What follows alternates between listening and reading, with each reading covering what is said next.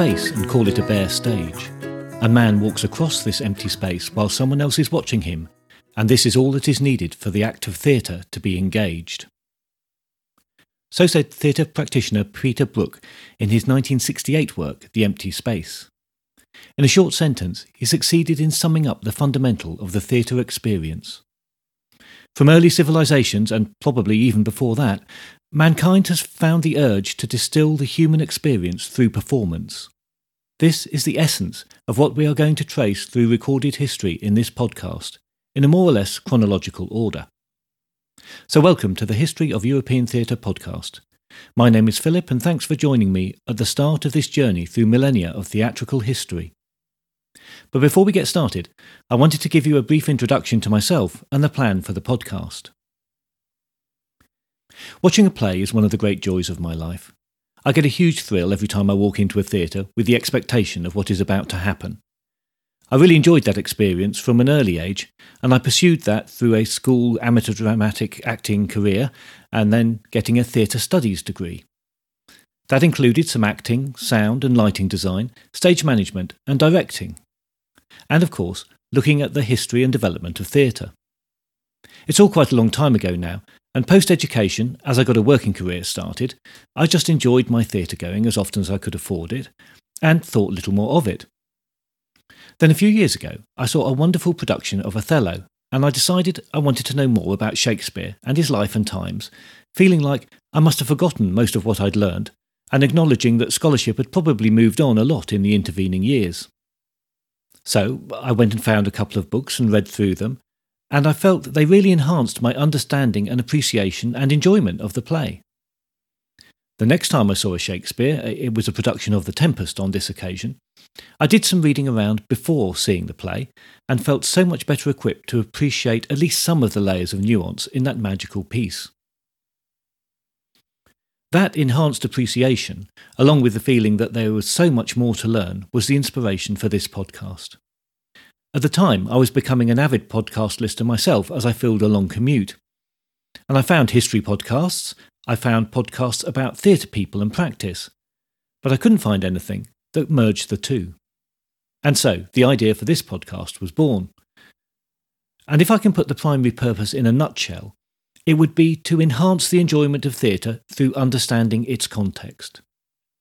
Plays are meant to be seen, to be experienced, and sometimes they can be difficult, either because they don't speak to the particular audience member on an individual level, or because they contain ideas that are difficult to work through. Of course, a good play should be able to pick up its audience, drop it in the action or argument, and carry them for the ride. We'll be talking a lot about how that manifests itself. And some plays are written just for the laugh and the fun, and there's nothing wrong with that. Comedy is just as valid as tragedy, as farce, as musicals, as any other form or genre that you care to think of. They speak to us in different ways, and I want to see how that works and what the validity of those different types is. In that sense, I believe we can enhance the appreciation and understanding when we know more about the context that surrounds the plays. In my early career, I was lucky enough to work for a playwright's agent, and although I was very much a junior member of that team, by some proximity to the playwrights and their work, I soon came to appreciate the amount of crafting that a playwright does, how much meaning and nuance they weave into a text while keeping the vision for the piece clear. That's the real art of playwriting. And of course, it's not just playwrights. The director and other theatre professionals have a huge amount of input into the final production. So let's look at theatre in the broadest sense, to appreciate the art to the fullest extent. Since the times of the ancient Greeks, we have records of theatre activity that has been an unbroken line in Europe right up to the present day. To trace that history gives us a broad canvas across which we can see historical development reflecting changes in societies across millennia.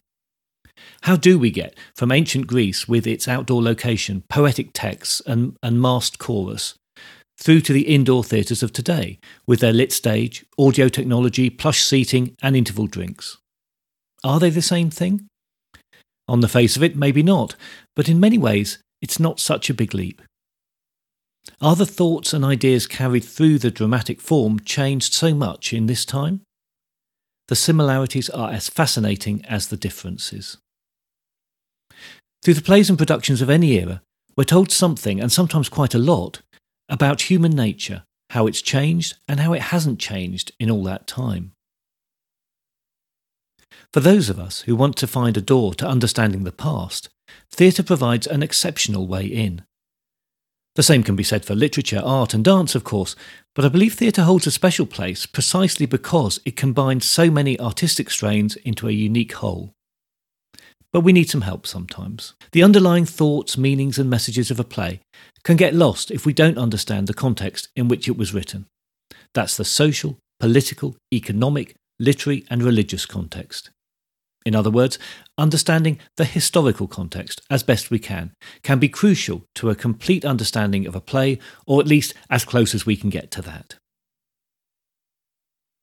So, to put some cards on the table, I'm not a professional historian, nor directly involved in theatre practice, but my plan is to read up as much as I can on a subject area and condense that into a regular podcast that can be released on a weekly basis. I'm not expecting to be digging directly into the primary source materials, but I'll be using published and contemporary accounts and later scholarship to the best of my abilities. I want to tell the story of the progressive development of theatre, so we'll be taking a more or less chronological approach. I say more or less because I'm sure there will be eddies in the stream that will be well worth exploring and distractions that just can't be avoided. It's one of the beauties of theatre that it's diverse and eclectic, so I don't see any reason why this podcast shouldn't be like that too. And to give you an idea of the pace and depth, I'm planning to spend the next 12 weeks with the ancient Greeks, so some 6 hours or so of podcasting time, before moving on to the Romans and then on to the medieval period. Some periods will no doubt have more to cover than others. One could devote a whole continuous podcast to Shakespeare, let alone the rest of the playwrights from the same period, so I expect to be breaking those down into more detailed seasons. My experience of history podcasting is that the audience love a good bit of detail, but also want a narrative that moves along with a clear path, so I'll be trying to walk that tightrope. Perhaps the very start of drama is with man's desire to imitate. Human beings, and indeed our nearest relatives, the apes and chimpanzees, are all natural mimics. This is a basic way of learning, so an evolutionary skill. Aristotle put it well when he wrote, "It is clear that the origin of dramatic poetry was due to two causes, each of them part of human nature. Imitation is natural to man from childhood, one of his advantages over the lower animals being this, that he is the most imitative creature in the world. And it is also natural for all to delight in the works of imitation." Mankind also has a basic love of play, developed no doubt as a training tool as we see in other young animals today. Couple this with the learning and advancement possible through imitation, and we can begin to see why these natural elements of man's character become so important. A third element is, I think, our naturally sociable nature. We're all social animals and indeed need to do things together. We like to entertain each other and share in communal enjoyments as well as personal private ones. That's almost certainly an evolutionary protective instinct. The fact that there is safety in numbers, and when we work together, we can achieve more than we can on our own, is a huge driving force. These are, I think, the fundamentals of what it is to be the bipedal intelligent ape. There comes a point in the development of mankind, currently thought to be about 400,000 years ago, when intelligence beyond satisfying basic survival needs develops. This is possibly linked to the development of the use of fire for cooking, and also seems to coincide with the development of social groups beyond the family. At some point, and possibly about this time, the religious impulse developed to try to explain where we were and how we came to be. The original forms of religion were almost certainly animistic, and a means of trying to encourage a better life, be that more food, or more shelter, or better company, or better protection. So, put all that in a pot and stir it up, and we can jump to a man telling stories that become foundation myths, which gain complexity as small societies develop and grow. From storytelling, Throw in the desire to imitate and to present stories to another person or group of people, to give them a message through performance, and we have the beginnings of theatre.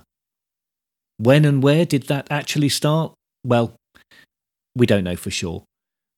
What are generally considered to be the first recorded plays, as we would think of them, are by the ancient Greeks, so at about 400 BCE. Was there drama before this point? Well, I think so. So here's a bit of prehistory before we get to the Greeks. Most scholars agree that theatre developed from religious ceremony. But when is a religious ceremony a theatrical experience, and when is it not? When does the congregation become an audience? When does the holy man become a performer? When does the sanctuary become a stage? There's a fine line here, and our knowledge of the performance that happened in these ancient times is inevitably very limited. Perhaps the beginning comes in song and dance within the context of religious ritual. Was the first theatre evolved from rituals that early man created to act out events symbolically? If so, these events were probably natural events, and enacting them would have been an attempt to bring them down to the human scale. There is archaeological evidence that supports the idea of early societies dressing up with animal skins and dancing and singing in honour of god or gods. Some of the earliest known evidence for this is from cave paintings in the south of France. These date from the late Paleolithic period, that's about 40,000 to 10,000 BCE. The paintings depict among animal images half-human, half-animal figures in animated poses. They certainly look like dancers wearing the heads and skins of animals, so the use of a form of mask to transform or enhance the performer would appear to be a very early trait in the development of the performance. Of course, the use of masks continues up to today, and we will come across it many times in the course of our journey. The cave paintings also include a figure playing a nose flute and wearing that stalwart of the theatre, the phallus. This one is nearly 60 centimetres long, painted along the contours of the cave. The phallus will return to the story frequently. The precise meaning behind the cave art may be impossible to gauge, but to conclude that they depict a performed ritual is irresistible. If there was pleasure and enjoyment taken by the participants and the audience in this religious ritual, then we get closer to something we might call theatre. Ceremonies in a similar vein can still be found today in isolated societies that live more primitive lives than the rest of us. If such ceremony is to diverge from the religious, at what point does it become an entertainment? At what point is it secular? Theatrical elements obviously exist in a religious ceremony. There is chanting, repetition, and symbolism, but the intention is religious. There's a division between a celebrant and a congregation, and there is a stage of some sort in many cases. So we probably need to think about intent as much as action to make the differentiation between religion and theatre. In these very early times of recorded history, it seems that the two were very close together, but diverging over a very elongated period of time. A second, but not unrelated theory, suggests that theatre evolved from shamanistic rituals. This is different because shamanism purported to be the manifestation of a supernatural presence that was displayed to the audience, not merely a representation of it. The shaman, falling into a trance and enacting rituals, performing rhythmic dancing or feats of the apparently supernatural, is very theatrical in its nature, however sincere the held beliefs are. Perhaps the shaman is the first actor, and his awestruck viewer the first audience. It's worth mentioning a couple more examples of the religious theatrical history before the Greeks come on the scene. So from the deep time of hundreds of thousands of years ago, we can move to a period where the basic elements of imitation, learning, social contact, and social cohesion, and of course the religious impulse, have already come together. So times when man is less nomadic, and in some cases a sedentary urbanite. Still deep in the historic past, ancient Egypt appears to have been the home for the first true dramatic production. This detail comes to us in the form of an inscribed stone tablet or stele that describes what has become known as the Abydos Passion Play. Pageant would probably be a better description. The stele describes an 18-day pageant that commemorated the death and rebirth of the god Osiris. This is dated to around 2000 BCE. The play tells of the slaying of the god Osiris and his men by his brother Seth. The killing is bloody, involving Osiris being violently torn to shreds. The pageant was a very large production. A cast of hundreds of people were involved in the play, some of them, at least, taking defined roles. There was use of props and scenery, such as a sacred boat. The scale of production here begins to look more like true theatre. This is a spectacle specifically staged and presumably rehearsed with a specific purpose in mind, and this is so large scale that it must have had a social imperative as much as a religious one. In ancient Egypt, the two were, of course, very entwined. The archaeological evidence we have shows that during the 12th dynasty, that's about 1850 BCE, the pharaoh appointed a high government official to take charge of the pageant, who then acted a leading role in it. It's possible to argue, therefore, that he was the first professional actor. This account has been the cause of much scholarly conversation, and there's much ambiguity about exactly how the pageant was presented and produced. One rather shocking detail we do have is that the performance resulted in the death of participants. Perhaps something to do with the large crowds involved or the very violent action being reenacted. This little nugget comes from later Greek historians, so perhaps we should treat it cautiously. They were not subject to the same rigours of accuracy and impartiality that we expect today, and were known for finding the other, foreigners from outside their own society, almost too extraordinary to understand, so they tended to ascribe the extraordinary to them. As the Abydos play continues, Isis and Horus, the wife and son of Osiris, collect his remains and restore him to life. The play is a presentation about the cycle of life and the seasons, and of resurrection. It was an annual event which survived until about the year 400 CE. This is an incredibly long period for a work to survive in regular performance, which may speak to it still being a fundamentally religious presentation rather than a secular or an entertainment. Roughly speaking, that's like watching a play from the ancient Greek era in our own time. When Herodotus, the Greek historian, saw the Passion Play on a visit to Egypt in 450 BCE, he also recorded that there was a tradition of popular drama that used some comedy, albeit still with a religious nature. The details are sketchy, so it's difficult to draw further conclusions about the nature of the comedy.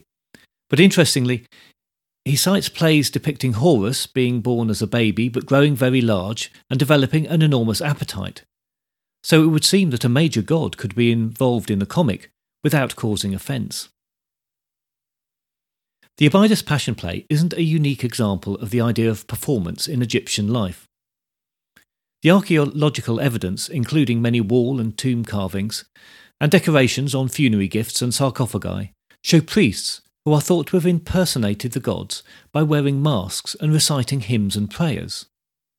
There are carvings of what look like ritual dance dated to about 3500 BCE. It's also been argued that the Egyptian Book of the Dead, which dates from 1800 BCE, is actually an oratorio. Think of it as the ancient Egyptian equivalent of Handel's Messiah or Haydn's Creation. These papyrus scrolls, which were discovered in the 19th century, describe the journey of the soul after death, where the jackal-headed god Anubis brings the departed to the Hall of Truth. The heart of the dead is weighed, and if it doesn't outweigh a feather, then immortality is granted by Osiris. In fact, there's no clear evidence that the Book of the Dead was a work to be performed, but the texts are both vibrant and extensive and well worth viewing if you ever get the chance. So it's not until we get to Greek theatre that we can see something very recognisable to us today. The word theatre itself comes from the Greek. Theatron means a place of seeing, which itself comes from the Greek to act or to do. We'll look some more at Greek words and we still use in relation to theatre, but I think it's very important to note this particular meaning here. To act and to do. The place of seeing. This is moving away from the bardic tradition, from listening to the recitation of a tale around the fire. The meaning has expanded in more recent times. So theatre can refer to the building or marked space where the event happens, or it means the profession that employs so many skilled and diverse people, or to the literature of the stage, or the amalgamation of the practices as a whole. As such, the word expresses the synthesis of many skills and individual arts to create the whole. At its core, theatre is collaborative and therefore communal. Often in modern times, we think of entertainment as the principal drive, but there's also the ability to teach in the broadest sense, both individually and to society in general. Theatre can speak to a community, from the very local to the national, and even these days, the international. Think of the broadcasting of productions by major national institutions to cinemas across the world. But theatre does not just speak to a community, but can be an agent for change within that community. Posing of a question or presentation of a distillation of truth as part of a theatrical production goes right back to the Greeks. Theatre has been incredibly powerful in the past, and I would argue remains so today, in spite of the crowded marketplace it occupies. And I think that power is retained principally because theatre remains a live and unique experience, where an understanding, a communication between collective performers and a collective audience can be achieved. The power comes from the fact that theatre is no single art form, but a synthesis of many, using language, dance, sound, light, art, sculpture, just to name a few. Theatre is at its core collaborative and is in a continuing and changing conversation with its audience. So, following that brief romp through prehistory and ancient Egypt, we can fast forward and move northwards to ancient Greece. Next time, we'll be in the company of the society that is said to have given birth to Western civilization. But before we get there, I wanted to conclude this introduction with some practical thoughts. A note on dates. There's a lot of debate about dates and how to express them, especially when we're discussing ancient history. I won't be getting too hung up on those arguments, and will use the scholarly consensus without comment unless it directly affects the narrative. There'll be a lot of approximate BCE dates to start with, and then steadily more firm CE dates as we progress. And a word on pronunciation. I will do my best, but I'm sure I'll maul it at times. I only have a smattering of schoolboy French and German left besides my native English. Any errors are mine, and I'm happy to be corrected by those who know better. In many cases, we'll be looking at plays in translation, and it's worth noting that the choice of translation is very significant. Translations of the same original work can vary tremendously, so your choice of translation can make a huge difference in the message and tone of the play. We can say that translations fall broadly into three categories. There's the literal translation, where a translator makes a word-for-word translation. These can be difficult to read, as word order can appear twisted, and references within the text can lack meaning to the modern reader. Then there are poetic translations designed to be read, and then the dramatic translation designed for performance. Of the latter two, some translations can be very free and go for the spirit of the play, and in doing so, they give a very individualistic view. In addition, translations can be fully blown adaptations. Think of Seamus Heaney or Ted Hughes' work, which is arguably more theirs than Greek. All have some merit, of course, and are works of art in their own right. I'm going to lean towards using the translations designed for performance, but generally will only reference which translation when it's really necessary. Next time, we move to ancient Greece and the beginning of recorded theatre. We will look at the plays and the playwrights and the language and practice of theatre. We will see how that language for the theatre developed, some of which we still use today. To start with, we're still rooted in religion, and particularly the religious festivals that gave birth to the theatre of ancient Greece. So hold on for a bit of sacrifice, some fun times, and a cup or two of wine as the Athenians celebrate Dionysus.